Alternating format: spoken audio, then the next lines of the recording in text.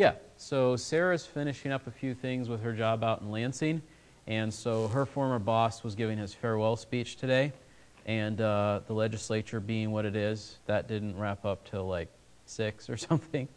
So she'll be back in the area probably in an hour or so, but wasn't going to be able to make it back to the service. So, yep, she's doing fine, just wrapping up a few of those things, and that should be all wrapped up by the end of the year. So, yep, thank you for asking. Let me set this right here. All right, Psalm 106. There are several poetic devices in this chapter.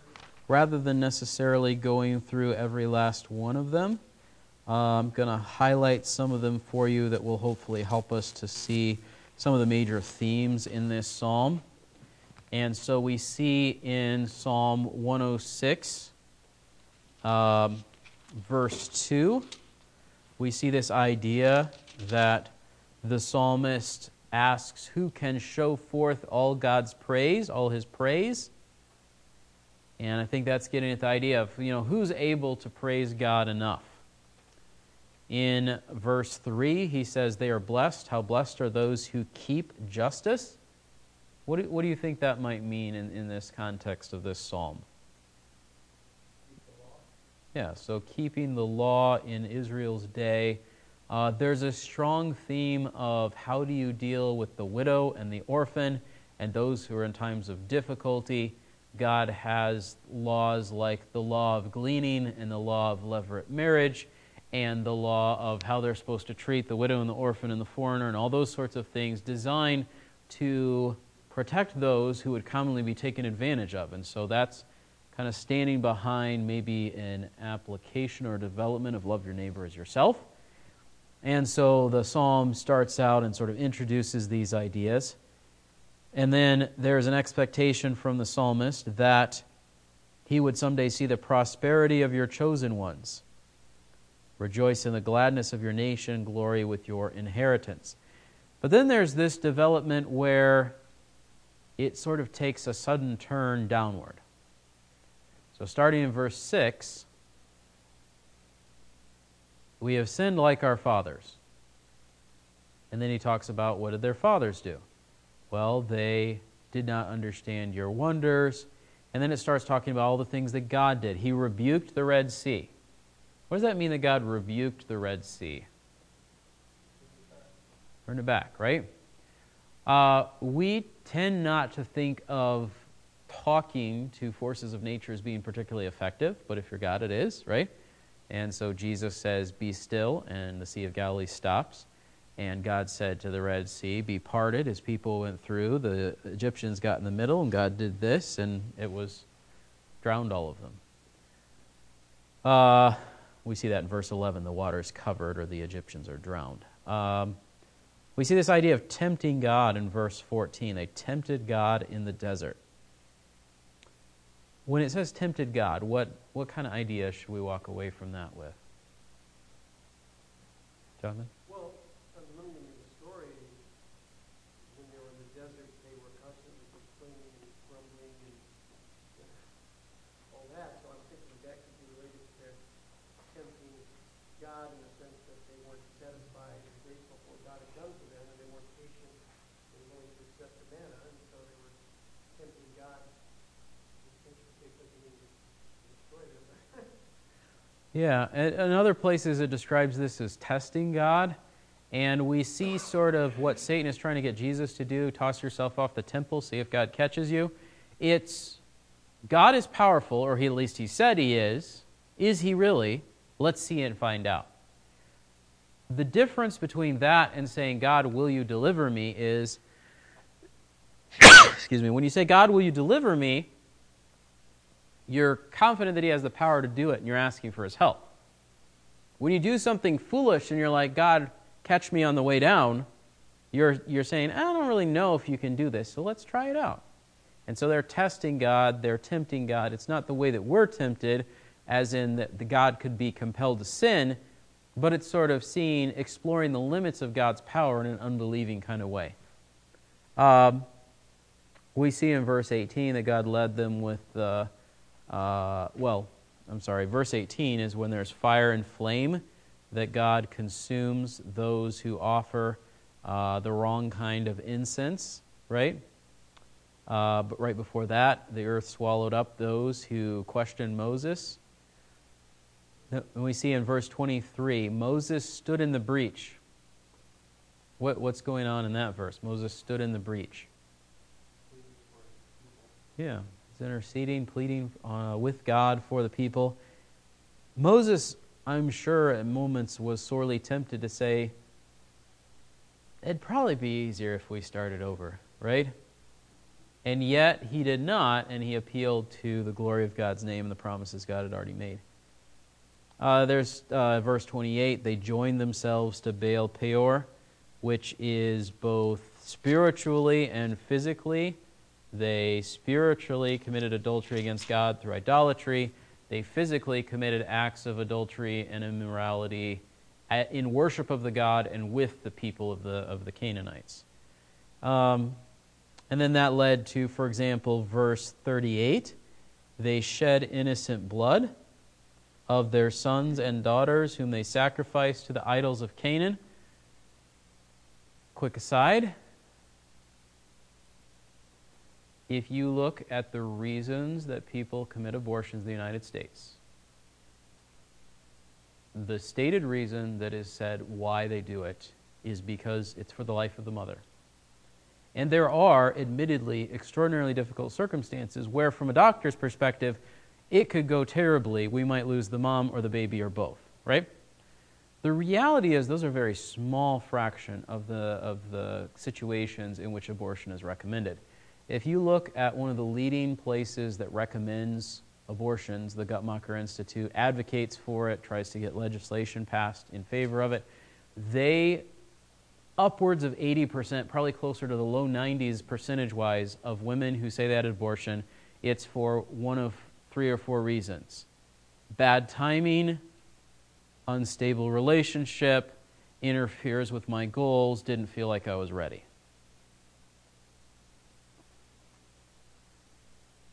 When we sacrifice the innocent for the gods of success and pleasure, there's a lot of parallels between what the Israelites did and what our nation is doing today, which should be sobering and concerning. All right, back to the text here. Played the harlot, verse 39, both spiritually and physically, as we already talked about. Verse 40, when it says the anger of the Lord was kindled, what's sort of the imagery that's going on there?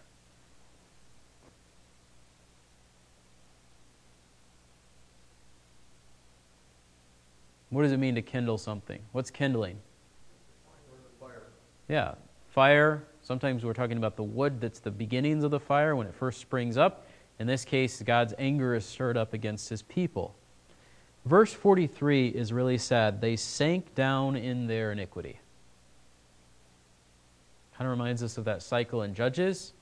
God delivers, they sin, they have things go terribly for a while as God judges them, and then they cry out to God, God sends a judge to deliver them, and then they go back to their sin over and over and over again. And in the case of particularly the northern tribes of Israel, it's just sort of like this downward spiral. It gets worse and worse for the most part, with a few bright spots, but hardly any in the northern kingdom and not many more in the southern kingdom.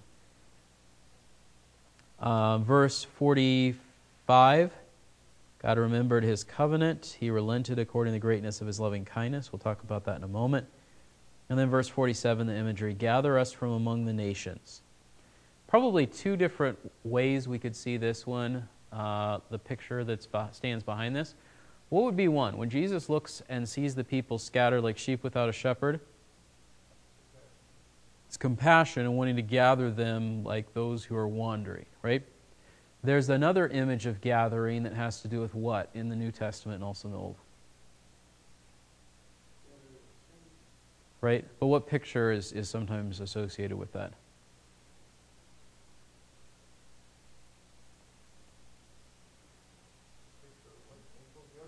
Well, right. But like, what picture from agriculture does he use to illustrate?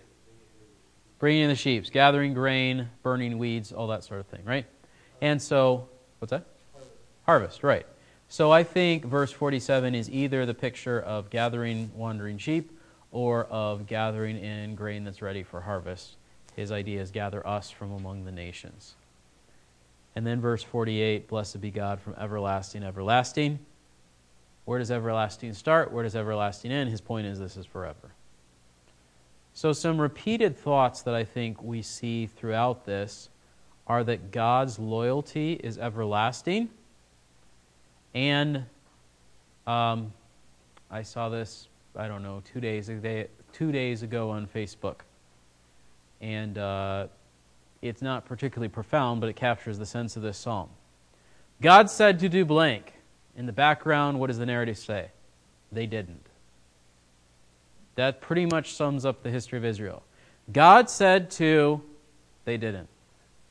God said to, they didn't. What I want to show you from this psalm, just sort of tying these ideas together, is that this psalm is calling us to praise God for His loyalty to faithless idolaters who or when they confess their sin. There's faithless idolaters, but those who confess their sin, God demonstrates loyalty, particularly to them, but even to those who don't deserve it all throughout this psalm. First of all, we see that God is loyal for Himself to His faithless people. Why do I say that we're supposed to praise God? Because verse 1 says, praise the Lord. And then give thanks to the Lord. And then it gives a reason. His loving kindness is everlasting. That word loving kindness there is talking about God's covenant loyalty. He has everlasting loyalty that is characterized by righteousness. And that is illustrated, or should be illustrated, in those who demonstrate justice and practice righteousness to the extent that it mirrors God's character, verse 3. Why does God save His people in this psalm? Well, we see in verse 8, He saved them for the sake of His name, that He might make His power known. Verse 10, He saved them from the hand of the one who hated them and redeemed them from the hand of the enemy. God does not do all the things that He does throughout the Bible because we're so amazing. God does all the things that He does for us throughout the Bible because we're not, but He shows kindness to us anyway. And so, without in any way saying, there's a danger here for us. If we say that we're sinners, sometimes that trends towards saying, well, people are worthless. And we're not saying people are worthless because they're made in God's image. However broken that is, they're still in God's image. But what we're saying is, it's not like you're at the playground and we're picking teams and God says, I want you on my team because you are the best. He's picking the kid that gets picked last, not so the kid gets the credit, but so that he can show his power. And that's true of Israel, it's true of us. 1 Corinthians, Paul says, why did you get picked? And the Corinthians, who were really proud, must have been thrilled when Paul wrote to them and said, hey, God picked you because you are dumb and poor and not important. They're like, we're amazing. Paul's like, nope. God picked Israel because they were small and weak, and so He could show His power in them. God picked people in the church because most of them were not anything remarkable. God did it for the sake of His own name. And so then at the very tail end of the psalm, it comes back to this idea of blessing God, verse 44, because of His forgiveness despite these cycles of rebellion. God looked on their distress. God heard their cry. God remembered His covenant for their sake. He relented according to the greatness of His loving kindness. The word relented there is one that the open theists like to grab and, have a fun day with. And they're like, look, God didn't know it was going to happen. He just got taken by surprise. He changed His mind. No, there's implied conditional that we see, for example, in the story of Jonah and Nineveh, which is, if you repent, I will spare you. Jonah didn't like that if. Jonah didn't want that if. Jonah was just like, hey guys, you're all going to burn. And I get to watch. I'm going to sit here under my plant and watch it happen. And God frustrated Jonah's plans because when the people heard the message of repentance, they repented. Or rather, not even a message of repentance, just this judgment is going to fall, the people's response was repentance. And being pagan people, they got carried away. They're like, we're going to put sackcloth on the king and on the people and on the camels and the donkeys and the sheep, and let's just cover the whole city in sackcloth and ashes everywhere and get our bases covered. Kind of like the Philistines were like, let's make images of all the things that God's doing to give us plagues when the Ark of the Covenant's wandering around Philistia. Let's make sure we got our bases covered. But they had a right response to God's warning, and Jonah was like, God, you just got to bring judgment down on them anyway. God relenting when people have a response of repentance is not a sign of weakness, forgetfulness, lack of awareness on God's part. It's a sign of God's mercy when we don't deserve it. Kind of parallels 2 Peter 3, when it says, people see God not bringing a final judgment on the world, and they say, can't really do it, must have forgotten about it, fell off his to-do list. And we look at it and we say, no, God is showing you mercy until He saved everybody that He means to save in this entire world, and then the judgment is going to fall. So instead of saying, look at what a weak and forgetful God you serve, people should take warning from that, because look at the Canaanites, right? 400 years, or at least 4 generations, they go on their sin and on in their sin and on in their sin, and then the Israelites come back, and God says, your time's up to the Canaanites. And so God relents according to the greatness of His loving kindness. He makes promises to His people. He shows mercy on sinners, including sometimes His people. Verse 46, He made them objects of compassion in the presence of all their captors. And so this psalm ends with this plea of, save us, Lord, O Lord our God, gather us from among the nations to give thanks to your holy name and glory in your praise. And that's, I think, an important part of a right plea for God's deliverance. Not, let us off the hook because we don't like the punishment that we deserve for going our own way, but God, restore us to a right relationship with you so that people will be amazed at what you've done. The fact that you save people who didn't deserve it, who can now tell that the God who saved them is amazing and awesome and wonderful, and you should believe in Him too. That's sort of what's standing behind here, I think, verse 47. And then he closes with, blessed be the Lord, the God of Israel, from everlasting to everlasting. Let all the people say amen. But this big part in the middle is this idea that you have to confess your wandering from God. We see this in verse 4. Remember me, visit me, that I may see the prosperity of your chosen ones. Verse 6, this acknowledgement, we have sinned like our fathers. We have committed iniquity. We have behaved wickedly. How many of you, when you were little, got sent to your room or knew that you were going to get disciplined in some way, and you sort of hurriedly tried to apologize for what you'd done because you didn't want the consequences? We typically, all of us, at some point or another, do that. But this is not like a politician kind of apology. It's not I got caught committing adultery and it makes me look bad, so let's do a PR spin, kind of do a half-hearted apology, I'm sorry, and then go on doing what we were doing before. This is an acknowledgement, I have sinned against God. Sinning against God is wicked. Sinning against God drags His name through the mud. Sinning against God is despicable. All those sorts of ideas.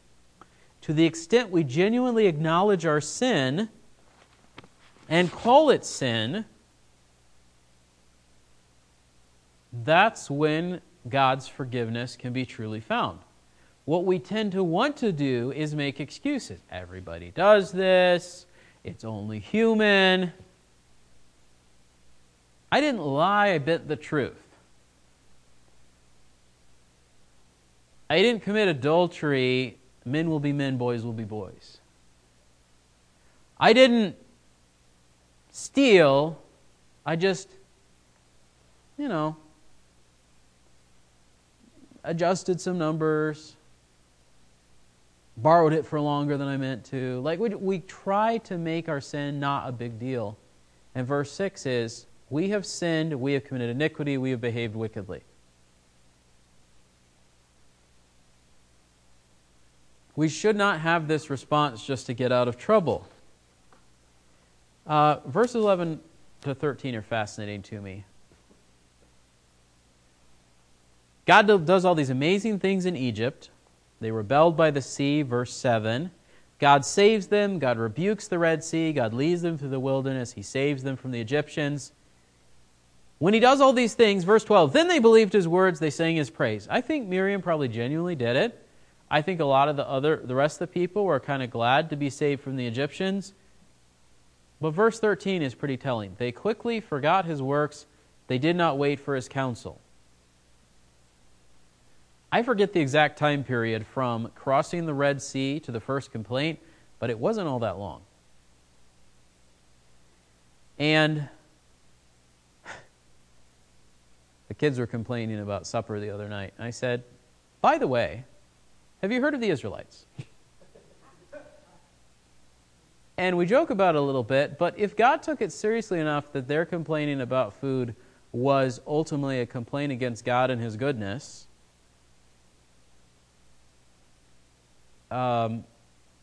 we would do well to remember that even really simple things that we tend to complain about are ultimately complaints against God and not the people or circumstances around us. Quick aside on that, 1 Corinthians 10:31, whether then you eat or drink or whatever you do to all the glory of God, we like, or whatever you do.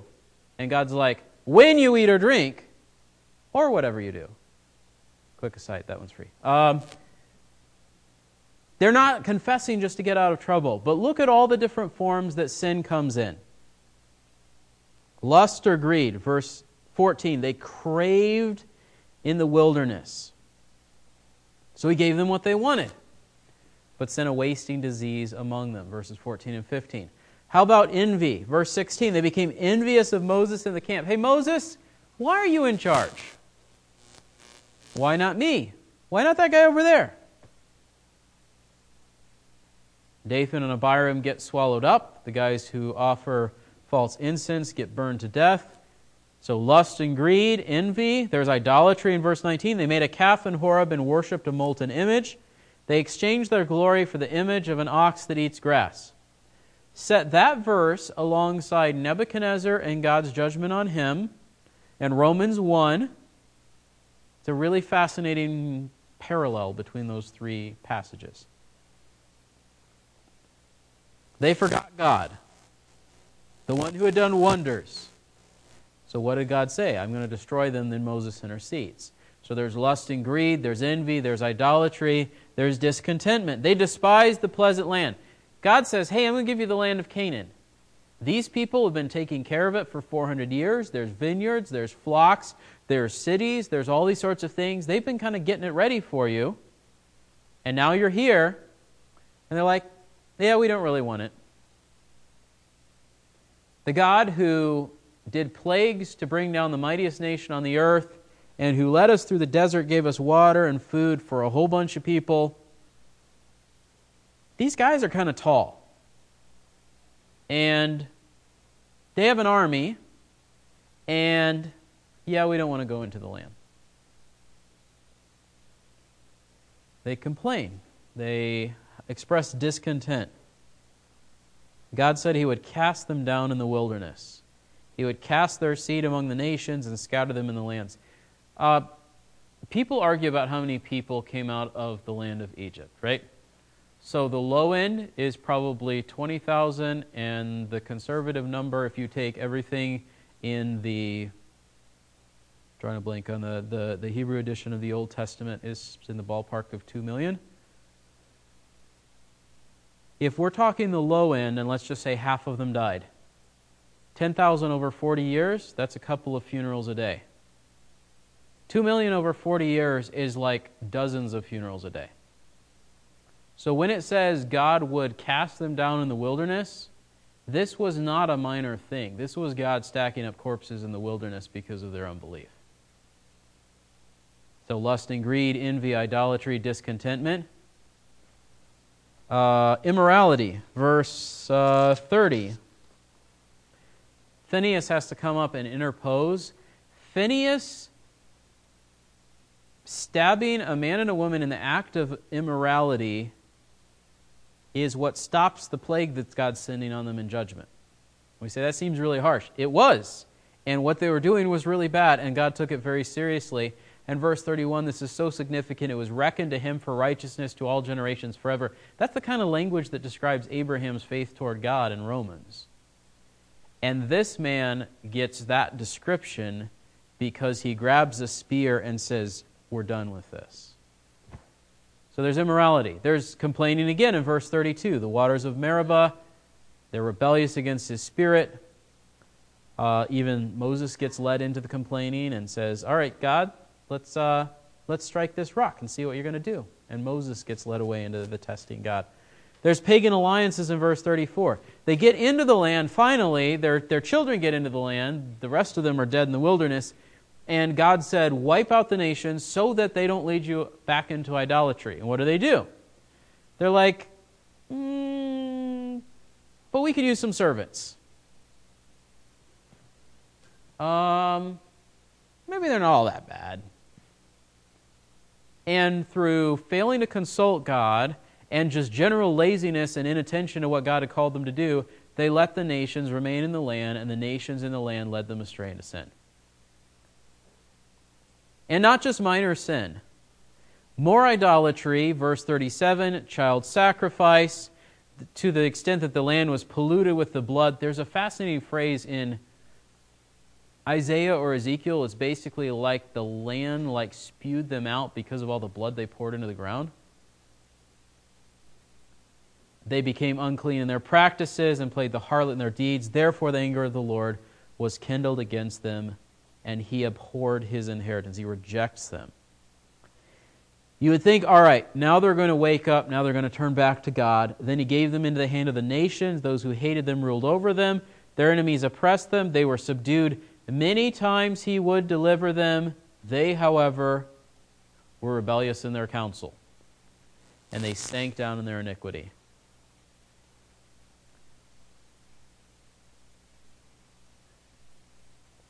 When you and I confess turning away from God, when we first come to God in repentance, we need to acknowledge that some of all of these sins in this list that I just read off to you characterize our lives apart from God.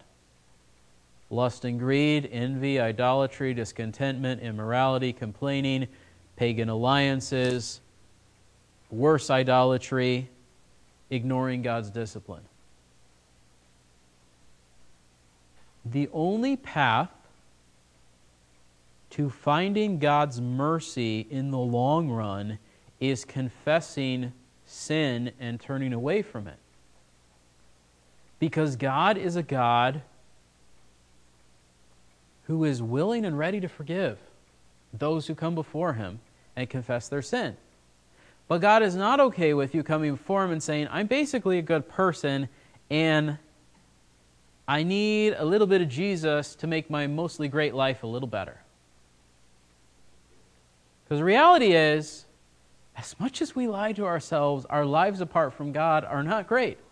We are lonely, we are miserable, we are bent after pursuing things that Isaiah describes it as pouring water into broken containers. Ezekiel describes it as dead bones. There's all of these images in the Old Testament that are describe the stupidity of going our own way and the emptiness of it. And sometimes we're just so blind and stubborn in our sin that we don't see that God is holding out life and peace. It's like Thanksgiving dinner or going around after your dog in the backyard and eating what he leaves behind. We're like, nope, this is clearly better. What God requires of us costs us all the things that we love, but they're worthless to begin with. And what God gives us is wonderful forgiveness, and God calls this people Israel out for himself.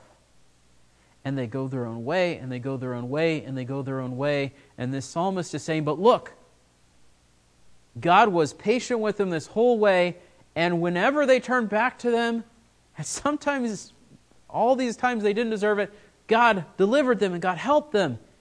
So praise God that he is that kind of God. And if you are one that turns away and wanders away and is faithless to God, and we see that in 2 Timothy, it talks about this idea of if we are faithless, God remains faithful, he cannot deny himself. John says in 1 John, if anyone says he doesn't have any sin, he's a liar.